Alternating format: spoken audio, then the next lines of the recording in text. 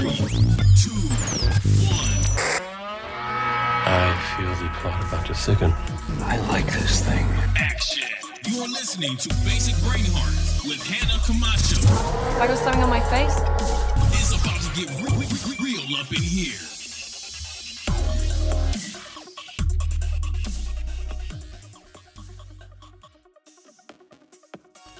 Hey Brain Hearts, welcome back. Hey, big shout out to those of you who have left a rating and or review on the App Store.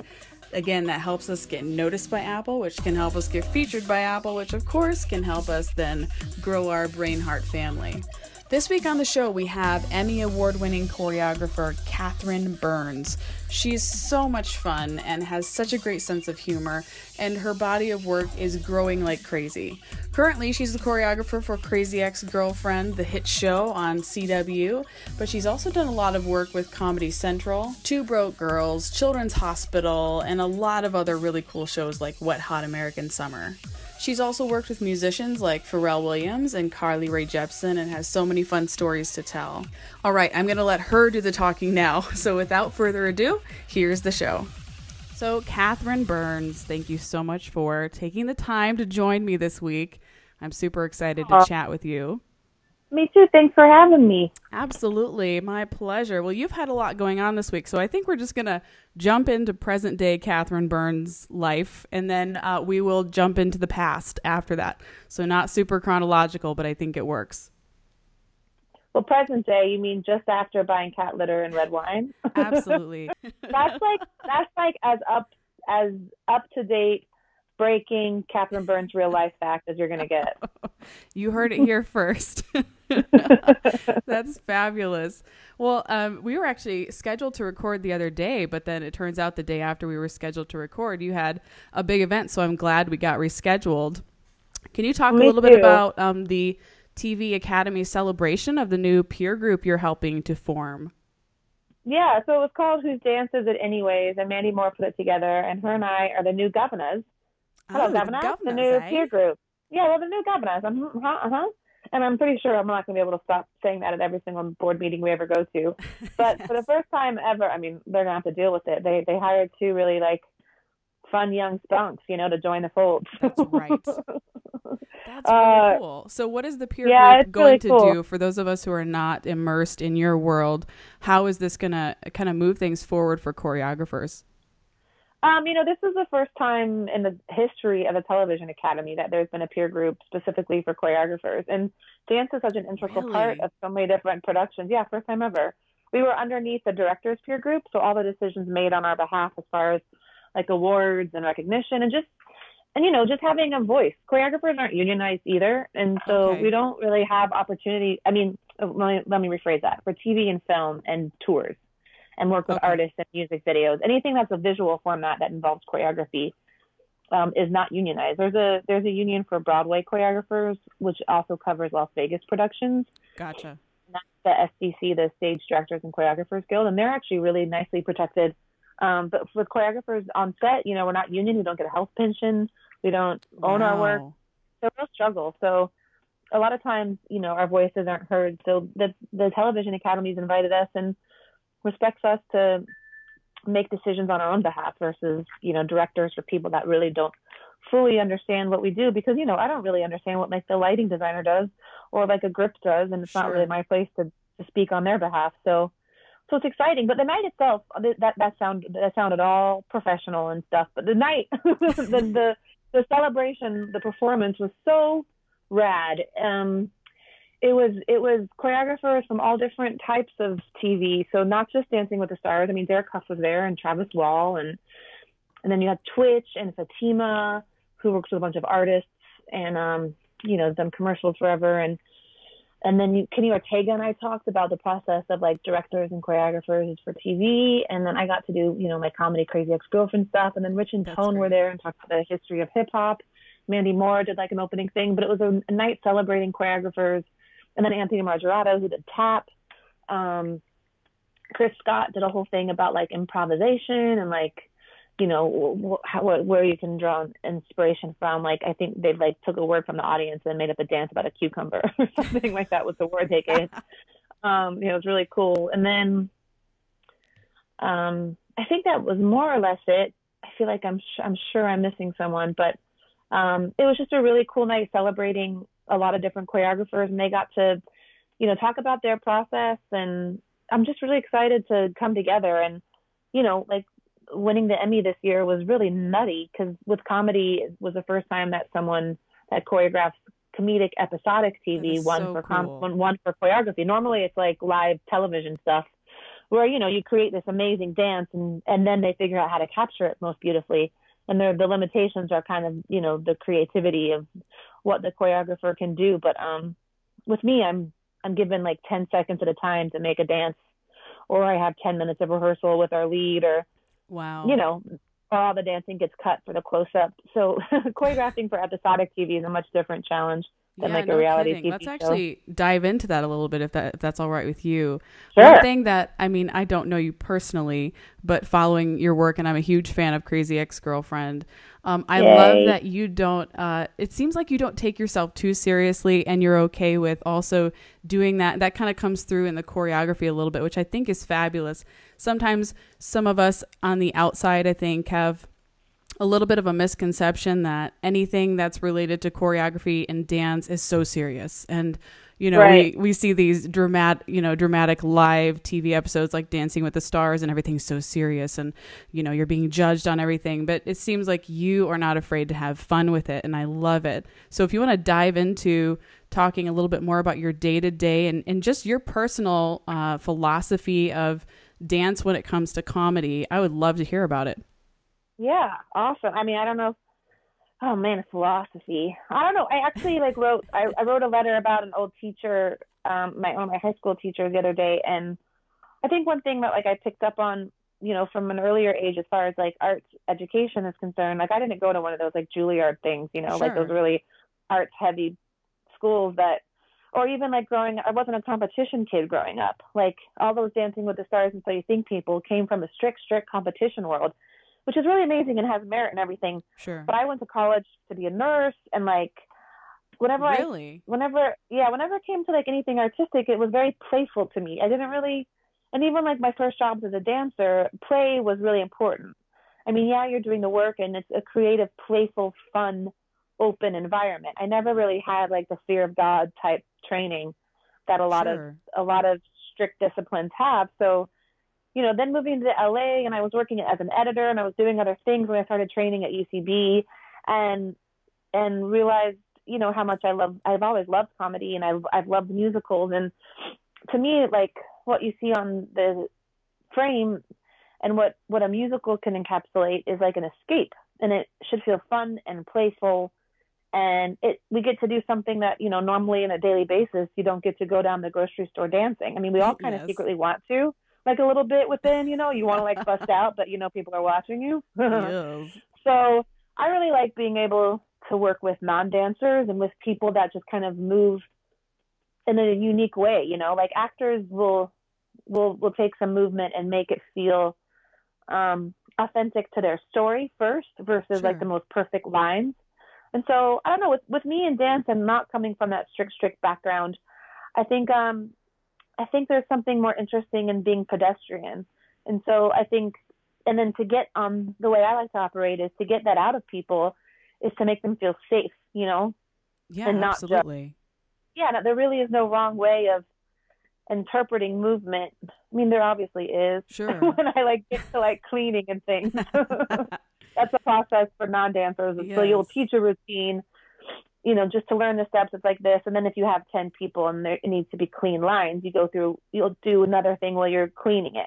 And so you'll say, okay, on count 3, we're looking to this top diagonal. Don't look down to your right. Or, your finger should be a blade, not a jazz hand, that kind of thing. So you go back through after you teach the choreography and clean it, meaning you tell them exactly how to do it and where to place it, where it belongs. And then it becomes more of a right or wrong thing. But even still, I don't think it should, we get to create so much joy and we would cry.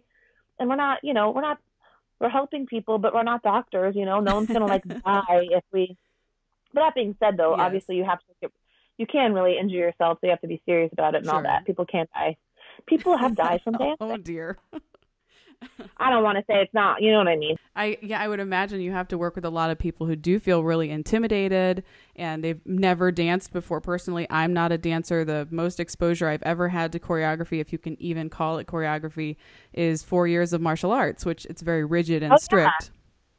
That's totally choreography. Spy choreography. It's just different. I guess it works, but people, I imagine all the time, are, when they walk into a room with you, they're like, oh, I got to learn something I've never done before. I feel put on display. And it sounds like you do a really fantastic job of just putting them at ease. And I think that playfulness probably really helps, I would imagine, at least. And one thing that I find really fascinating about choreographers whom I have heard talk about their craft is the way that you use your words. Seems so important, because you have to really, other people's bodies are your canvas, if you will, it seems. Whereas most artists, we have pen and paper or paints, and we are controlling the canvas and everything about it. But you create art that has to be portrayed by other people. And so it seems like your words, like you were just describing, your hand is a blade and not this, plays such a huge role in that. Do you ever struggle to find the right words to describe what you're going for? Oh, that's so funny. I've never really thought of it that way, but because I don't think choreographers would say that we're good with words. Like in general, at the Television Academy event last night, we were all like, we have to speak. We're so not used to it. But what's interesting is if you, and I kind of did it as a bit once where, I mean, it was true, but choreographers can communicate with dancers nonverbally.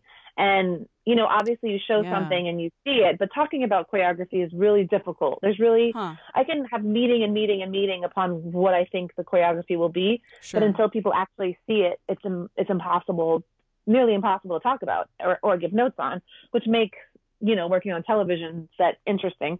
But also because people don't know how to communicate about it. They don't know how to say like that third step in the one thing. So unless you are from a dance background, you can talk about it. But even at that same point, dancers, so it was a bit, I was in the room with the dancers and I purposely never finished any sentence. And I was like, it's like the first is a here and like you're, but like, and then, but hit it and then let it go. And then, I don't know, I just, and they're like, oh, everyone got it. Like, I'm not exaggerating.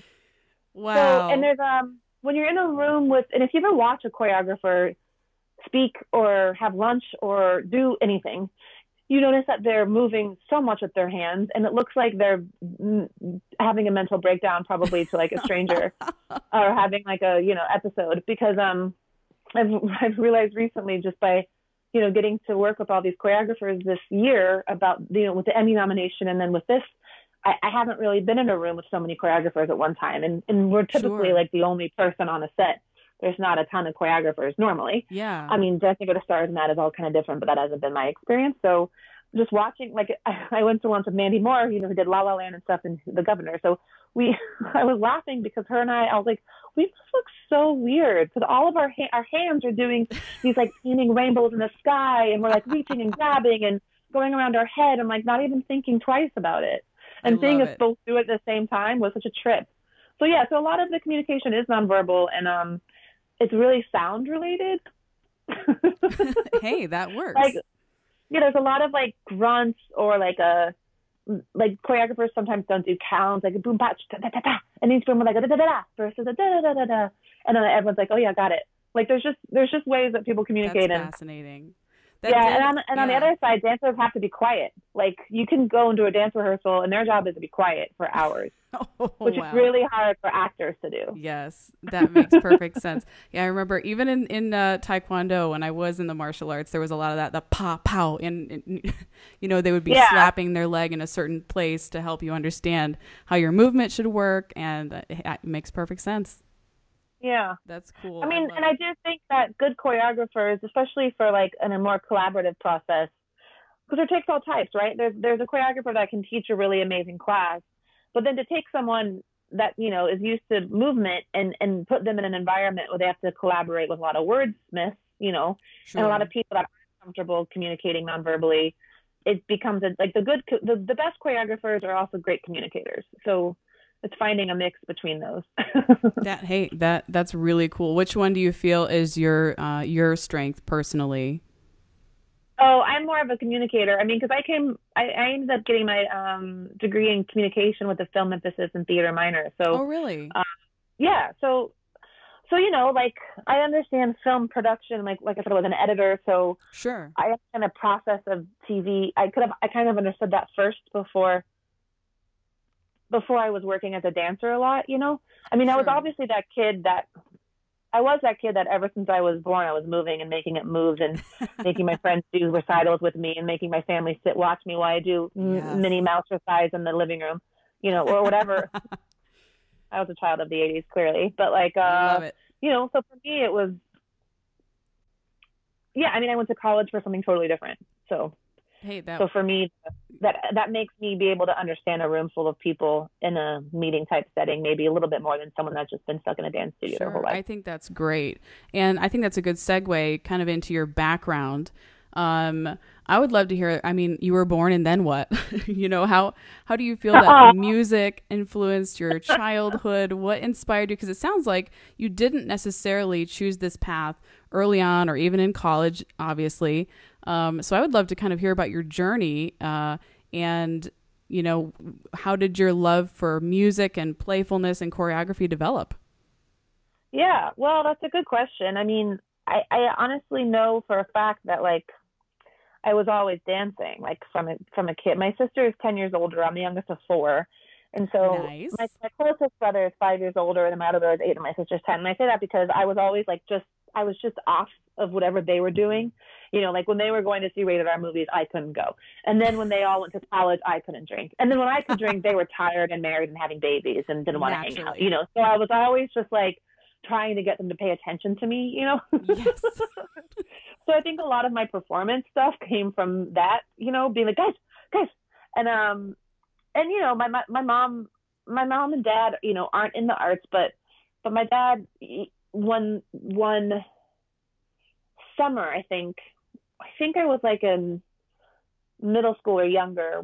We watched Shirley Temple, and I was like, that's so great. And then we went to a Blockbuster and rented a new musical every single day.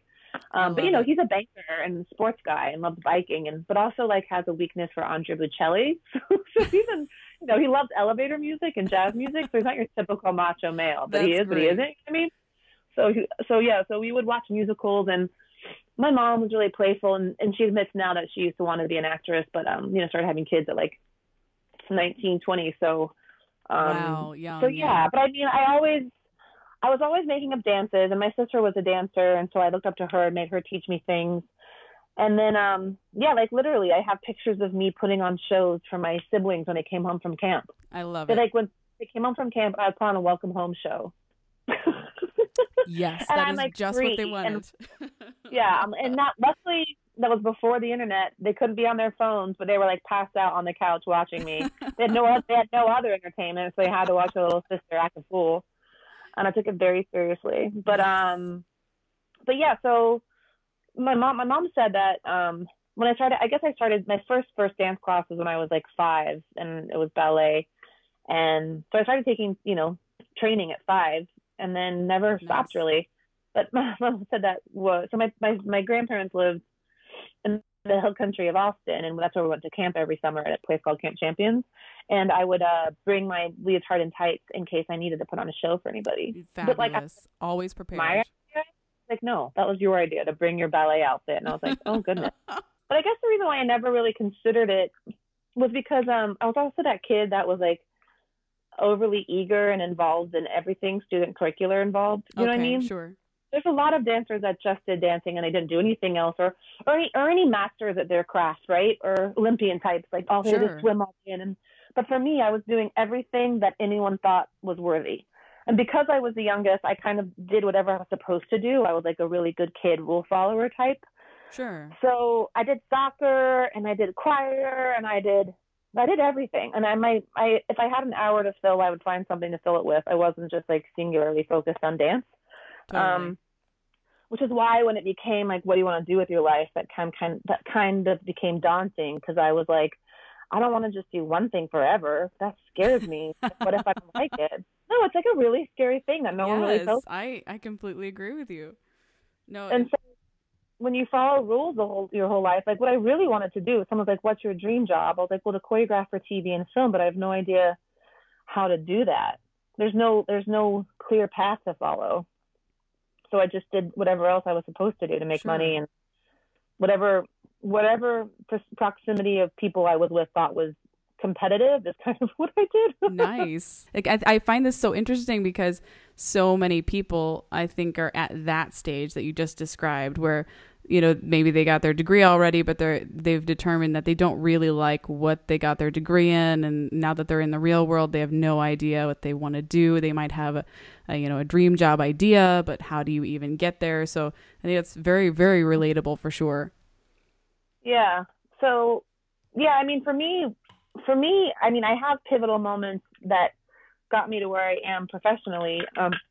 And to be very, very honest, like all I ever thought I wanted was to be like married with kids. Like I remember my high school like counselor was like, and I think that's a lot of women are taught that, like you I don't know, like that's the true success kind of thing. Sure. Well, not, I don't know. Anyway, so I was like married with kids. Other than that, I don't know, but I'm doing what I always have been meant to do. It just took me some time to come back around to it, but once it clicked, it totally worked. And for me, it was finding comedy and finding my UCB family, because I was doing improv and I would choreograph all these sketches for, you know, my friends in my life, in the live theater. And I actually remember before that though, in college, my sorority would do like these like big fundraiser things called Greek Week or Rams, and we would spend like 100 hours perfecting a 3-minute dance. Wow. And I remember one of the girls was like, we were doing Rocking Against Multiple Sclerosis. I was doing a Janet Jackson lip sync battle, and wow, I choreographed with this girl Haley Stone, and we did, you know, we got really into it. And one of my sorority sisters was like, "You're really good at this. You should do this for a living." I was like, "What? Choreograph for artists? How do you do that?" Like, you can't, you know, that doesn't make any sense. Because even to be honest, the education for dance in a collegiate level is it leads you to modern dancing. So if you go get a degree in college for dancing, you'll, after spending all this money to get a degree in dance, you can really maybe make $1,000 a week if you're lucky, but reality probably $300 or $400 in a touring, really, really competitive modern dance company. And if you get a degree in choreography, it's for live theater, right? So it's for a modern dance kind of situation. That's where most of the college kids quickest, I say that just because that's the most obvious, common, quick route from college. And that's what they mostly teach you. Gotcha. Because the rest of it, getting into commercial and TV and film is like, not as, they don't, you would think it would be more of like a class you could take or a degree that's specific for that. But right now the dance education is for modern. Gotcha. Mostly. There's just not a lot of training. You kind of have to forge your own path, it sounds like. Yeah, totally. Wow. And so for me, my path was, you know, comedy. So it's interesting that the comedy training educated my choreography, and that's how I met Rachel Bloom from Crazy X. And I mean, there's lots of other things between college and UCB and all that. But beyond my point of being like, you know, married with kids and being the youngest and stuff, what for me as a person I feel like was the biggest hurdle was listening and trusting my own instincts. Because I was either in a serious relationship and taking care of that person and trying to make sure that their needs were met and all that stuff. Sure. And then when that ended and I was like properly alone for the first time in my life, like maybe my late 20s or something, like when I was like, okay, wait, there's no one telling me what to do. There's no one I have to please. What do I want to do? What do I need from people? And I was lucky and excited to have a variety of friendships and relationships and work relationships, and like, this sounds really weird, but to like get support and love from the people I'm experiencing life with versus one person. So that to me was groundbreaking in a life kind of way, which led to obviously more work opportunities because I was opening myself up and trying to be like authentically myself, whatever that meant. I love that. That's really, really interesting. I think a lot of women do fall into that trap where, you know, we're told that we're supposed to find our soulmate. And when we find our soulmate, then we'll be set for life and we'll be happy for life. And we don't have to worry about figuring out what we're supposed to do and what we're supposed to create in this world. And then if that relationship is taken away, then we do wonder, oh wait, what am I supposed to be doing? So that's super interesting, and I think it is nice to have sort of a net of friends, and that makes total sense, to get that love and support from the people that you are doing life with. I think it's healthy, right?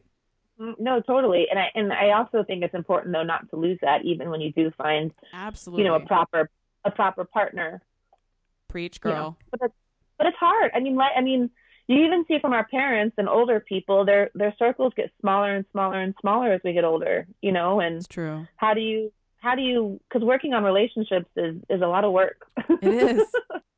It's no and joke. once, you get into that family mode and stuff, people end up sacrificing what they need, emotionally maybe, or creatively, to like what the dire need of the day is, Sure. Oh, I don't have time to connect with these people because this and this and this, and then years and years of that same thing, and 20 years later you find that you feel really alone because you don't have time for anything else. I mean, that's way too deep and not what this podcast is about. No, hey, I love it. No, it's not. It's part of the journey, I guess. Girl, it's real life. I love it. It's fantastic. And it's a great point. And it doesn't matter what line of work you're in or what kind of an artist you are, having that life balance and understanding how to live life in a healthy way is absolutely crucial. So, hey, it's not out of bounds for sure. Right. I love it. Good. This is Life Lessons with Catherine Burns. Life Lessons from the girl who likes girlfriend. Oh gosh. I'd be all giggling. Hey, that's we need that. We need more comedy in our lives. I had a couple of questions about just your day-to-day creative process, if that's all right. Sure. One of them, actually, my sister was talking to me about choreography and inspired several of these. But what is something that you do that will jumpstart your inspiration? If maybe you're struggling a little bit on a piece, maybe you don't ever struggle. Maybe it's just it comes easily to you. But is there ever something that you fall back on to kind of help jumpstart that inspiration? I totally do struggle sometimes. Not, and the thing that I find most daunting, when there's a script for comedy, typically it's, I ask a lot of questions and I find out what my limitations are, and those indicate what the movement can be. So sure. Who's dancing, how many people, what's the style, what's the genre, do they have any references? So for like Whether Key and Peele, the 80s aerobics meltdown sketch, it was making fun of, and as a lot of comedy does, is a very specific reference. It was the Crystal Light Aerobics Championship. So I look at that and I find what the most funny is, and figure what of those moves can our actors teach, and what parts will go with what part of the song. Like, how can I heighten the movement? And then it becomes more of a puzzle piece, and it's more of a mental figuring out, so to speak, right? Sure. And finding what like naturally makes. So that's, I don't want to say it's easy, but for me, knowing when to stop when something makes me laugh because it's so appropriately that genre is really obvious and easy, right? So yes. Like, oh, that's so gross. Oh, that's funny. That's what it is, But when I choreographed for Carly Rae Jepsen, she hadn't danced. She doesn't like dancing really. I mean, she likes it, but like she's like fearful of it a little bit. Sure.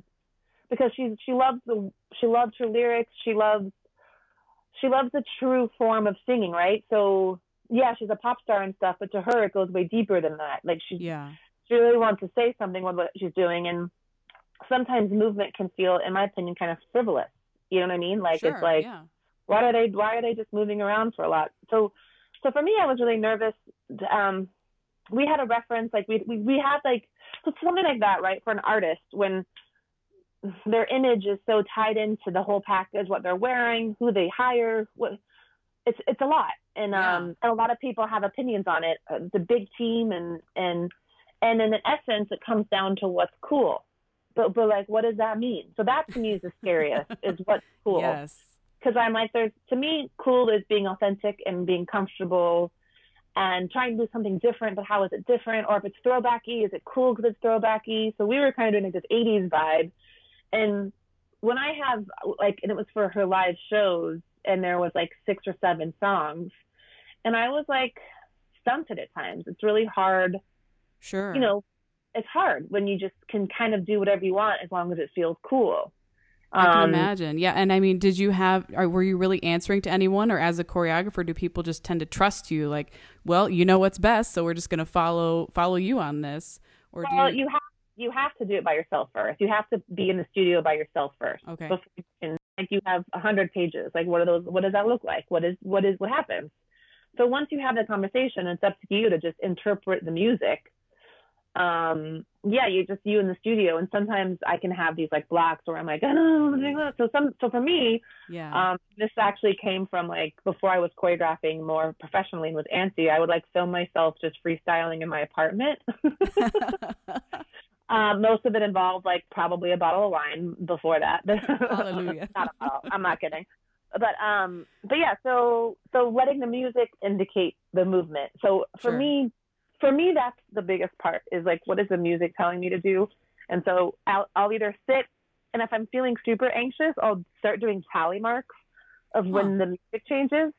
Like, I know it's like, if it's like a pop song, right? It's like verse, chorus, pre, whatever that is, whatever that pop formula is. Sure. What is it? Verse, chorus, bridge, something. Verse, chorus, bridge. Yeah, there's a formula to it, right? Yes. But sometimes like the music's like boom, and it's like a very obvious accent. Totally. So I'll kind of do tally marks and then break it down to like, okay, I have 5/8 counts. I can do 5/8 counts if like the whole song feels overwhelming. Sure. And so like, what are these 5/8 counts? And then once I get, so that's if I'm really, really trapped and like, and I've done the freestyle thing and I feel like I'm a hack, which like before every job, I'm like, what am I doing? Oh my God, imposter syndrome. Like, and then once I get up and moving, I'm okay. I love those it. Tally marks. Those tally marks do it every time. They're your secret They sauce. help.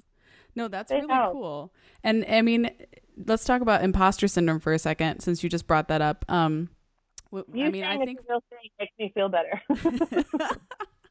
So there's a name for it. Yes, exactly. I think. Well, I've talked to a lot of professional women, specifically, men too, but it's something I think that women overwhelmingly struggle with more often than not, is the imposter syndrome and feeling like I am a hack. I don't know what I'm doing. I'm in over my head. I can't perform this.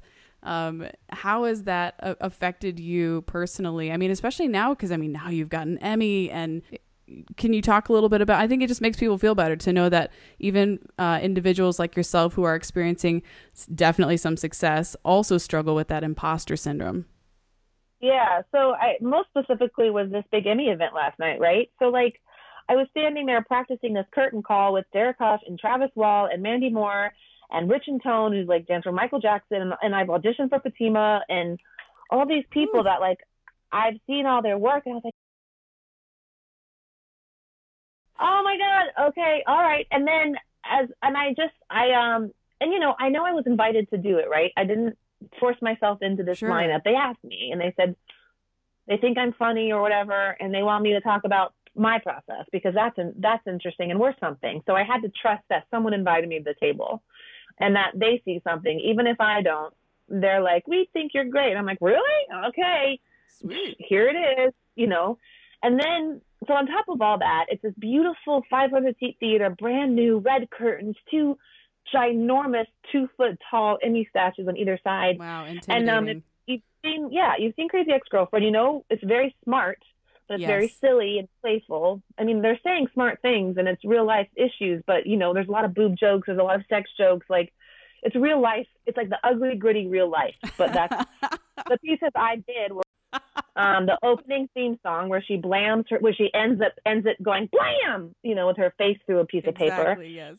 And then the power apology 80s ballad, You Go First, which is like, passive aggressive women apologizing. And so that's what I was doing. And I was having the actors be it, and I'd choreographed for these actors, and it's not this like super fancy show-offy dance stuff. It's to help heighten the story. And so I decided that'd be funny if at the end of it, I thought it'd be really funny because, in the theme song, for those of y'all that don't know the show, it's like an old 1940s showgirl moment. And like, how they like all these hearts come together to form a face. And then all of a sudden you see a face through a piece of paper, but you thought you didn't see the piece of paper coming. So it was kind of how they did all those like Busby Berkeley-ish type numbers. Absolutely. So I wanted to do that live, but I thought it was just a funny button. But I was like, well, how do I give like the actors a curtain call without being big and grand about it? And I was like, what if they busted through one of those like football pieces of paper that like, you know, football teams do when they like come onto a field, you know? Exactly. And what if it said, I hate sports? And then I was like, well, I don't know if that'll make sense. That might be too like off. And one of them to just like bless through like, I hate sports. But I was like, okay, that's a little too strange. And then I was like, well, what if I drew like stick figure drawings of the actors with their character names on it, and they blammed through the stick figure drawn face, and it's their real person face on a stick figure body. Wow. I was like, oh, that's really funny. That's hysterical. But then, and keep in mind, they're doing this cool documentary about choreographers too, and I'm one of the I don't want to like say who it is as you know, for like spoiler alerty things, but so meanwhile there was this documentary film crew following me as I'm getting on my hands and knees drawing stick figures. I love it. At the academy. And I was like, hold on. What are you doing? Hold on. This is what, and I felt like a 5-year-old that had just OD'd on too much Fun Dip and was like running around my parents' living room. And I was fabulous. Like, okay, this is either going to be really genius or really embarrassing. I mean, but I was like, it might be so simple. It's so bad it's genius. Like, it's so simple and elementary compared to this grand, beautiful stage that it'll be amazing. Oh my God. I was like, oh my God, I don't know. I was like fully panic attacking. How did it go? I think it went great. I mean, you know, it was like uproarious applause afterwards, which was great. Good. That's a good sign, right? So, and then I just finished it and I just wanted to be authentically myself, right? Which is hard to do in that kind of setting when I'm wearing a tux kind of outfit and I'm trying to be all fancy. Totally. To talk about, you know, I'm like, okay, well, this is what I do. So I finished it. They did the blam. And then I come on stage and wave and I go, thanks, bye. Thanks, bye. I love it. Thanks, bye, which is like appropriate to the show and appropriate to me. And that's what I did. I love it. So either I'm the most annoying person in the world or they loved it. They totally loved it. I think you're filling a gap. I really feel like you're meeting a need that hasn't really been met. Again, I mean, going back to what we started talking about, I think it's good when you're not afraid to have some fun and you don't take yourself too seriously. And I think so many people think that's what dance does. Yeah, I don't know. Listen, I mean, I feel lucky that like I have had those experiences. Like one of my first jobs was this dance job called the Top Hats. Dan Mahika, our choreographer, bless his heart, passed away, but he always was like, after the work was done, he was like, go have fun, guys, go have fun. And even though it was like a live taping thing and lots of pressure and sure, you know, he was always like, have fun. And then I've kind of aligned myself and taken class and become a part of this community called the Sweat Spot in Silver Lake, which is Ryan Heffington's studio. And It's a bunch of like East LA hipstery types, you know, all religious preferences and sexual preferences. And most of them aren't dancers. They just love it. So there's this community of dancers that aren't dancers. They're lawyers, they're chiropractors, they're club promoters, you know, but they've gotten really good over the years because they regularly, you know, later in life wanted to reconnect to dancing or dance for the first time in their life. Totally. And like, you know that scene from Center Stage where they go to like the ballet people go to a jazz class? Yes. And they're like, the second class starts, everyone starts applauding. And it's like, woo, let's dance. Woo. You know what I mean? It feels like that. That's awesome. In LA. That's fantastic. So, I love it. LA, people say LA can be like really, and obviously like any place you can kind of choose your own adventure, but kind of gets a bad rap at times. But I've been lucky and have aligned myself with a great comedy community and a great dance community that's open and supportive. And at the end of it, they like to just, you know, have fun. That's fantastic. I love it. And of course, be good. You want to be good. Of you don't course, want to be that's jerk. right. Got to win it. You're in it to win it.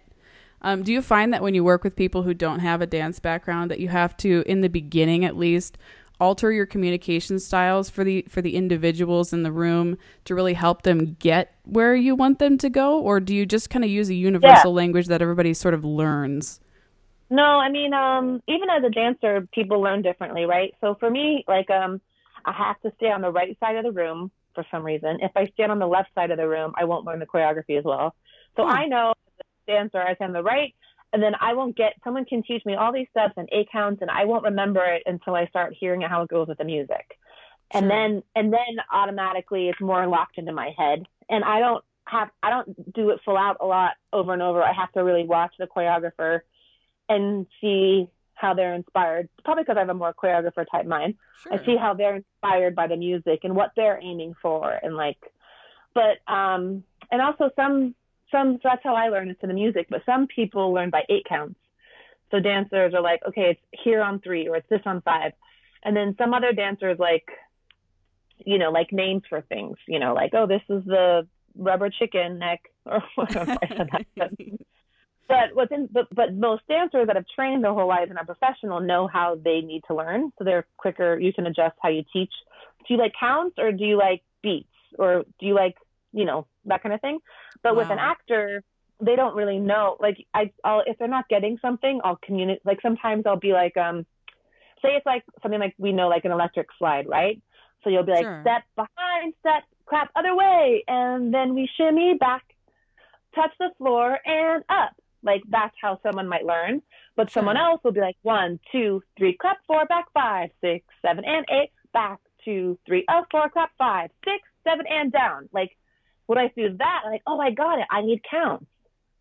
Wow. So it's just like, but it clicks when it clicks kind of thing. Sure. You just throw a bunch. For me, I like throw a bunch of things at the paint and see what sticks. Because yes. I can, yeah. That's really cool. Like, and for me, it's fun to change to like okay, like so say like a tap move, right? It's like a flap. You go flap, and that's the name of the sound. Huh. 1, 2, 1, 2. Or if they're still not getting it, I'll be like, okay, imagine there's a bug on the floor, and you're gonna go push, squish, like, and then that clicks in for them. Wow. Or like imagine you're drawing a rainbow with your hands on the sky, and that's how to describe what that open musical theater position thing is. You know what I mean? That's so cool. Depends. What's your dance learning style, people? What? Yeah. How do you learn dance? Are you an 8 count or imagery person? That's fascinating to me. Wow. And it probably is constantly forcing you to think differently on behalf of various folks you're working with, but that's super, super interesting. Is listening to music exhausting for you? Because does your brain ever shut down that choreography side? Well, I mean, I'm one of my music director friends was like, he had to start taking yoga and stuff because listening to music isn't exhausting, but well, a few thoughts when you ask that. Number one, like when I used to go to concerts or something, my ex used to love concerts, and I would always be really bored. And when I would get bored because they weren't doing anything on stage, they were just standing there and singing, I decided I was entertaining myself and imagine how I would stage and choreograph it as I was listening to it because I was bored. But once until I shoot something, the song haunts me.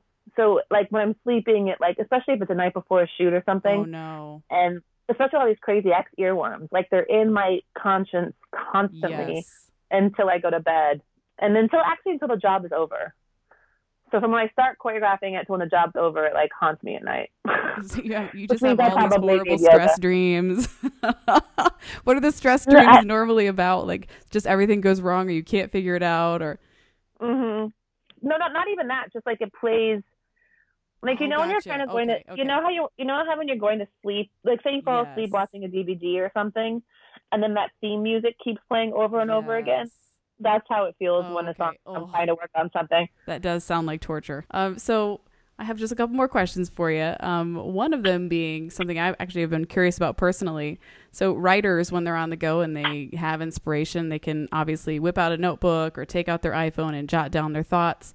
Musicians, of course, can do the same thing. They can record themselves quickly on the go if they have inspiration on the go. But as a choreographer, if you're out with friends and you don't necessarily have a studio, or you can just quickly set up your iPhone and record yourself, how do you keep track of inspiration when you're on the go? I mean, it's interesting because I don't find myself to be like an overly intellectual type person or have a good memory. Sure. But for some reason, when I see something that I like my memory bank for movement is so vast that I don't even know I'm storing all of it, right? Wow. So I'll watch something once and then be able to do it. So even pop and locking, I've never taken a pop and lock class, But when I'm in a room of pop-in lockers and I'm trying to like get like how I think the groove is, like, oh damn girl, that's it. I was like, was it? I don't know. I just like saw it once and like kind of remember. I mean, for me, not everybody like thinks that way, but what a lot of times happens too I actually think of a lot of 8 counts while I shower. That's great. I don't know if you're a creative bathroom person, but like all my best ideas come to me when I'm in the bathroom. Yes. I think it's because you're just solely focused on a task at hand. It's like very simple. It doesn't happen when I'm in the kitchen or cleaning. It's just when I'm showering or in the bathroom or pooping, you know? Yes. Some super interesting neuroscience actually came out about that recently, where supposedly if you're doing something really repetitive and boring that doesn't require any thought, a network in your brain triggers, which is called the default mode network. And supposedly that's where the unicorns and rainbows live. And that's where all the creativity comes out. But it requires that you kind of disconnect from everything and do something really repetitive and slow for that to happen, which I think is fascinating. Which totally makes sense about my tally marks.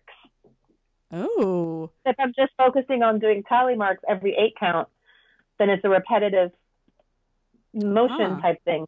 That's interesting. Yeah, because they say walking can trigger it, you know, sometimes brushing your teeth, anything that's just super repetitive. So I found that super interesting.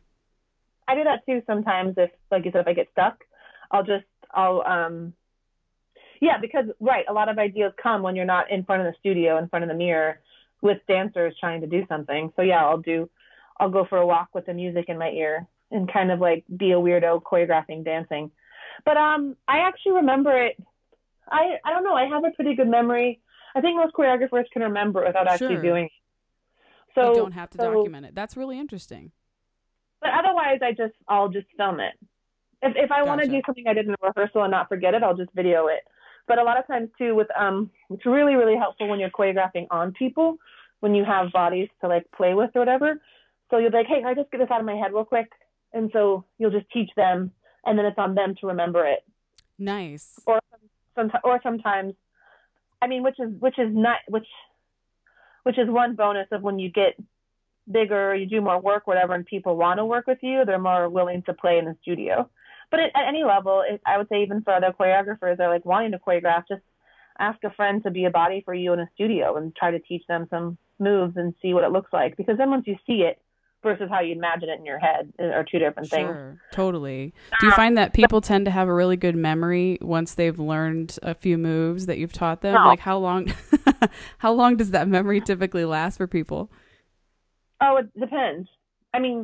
There's a dancer named Karen who's really amazing who she assisted me on something very last second because Carly Rae Jepsen was like, we're doing a 10-minute version of my 2 songs tomorrow. And I was like, wait, and it's live. And I was like, wait, what? Oh, my goodness. And so I said yes because I'm a crazy person.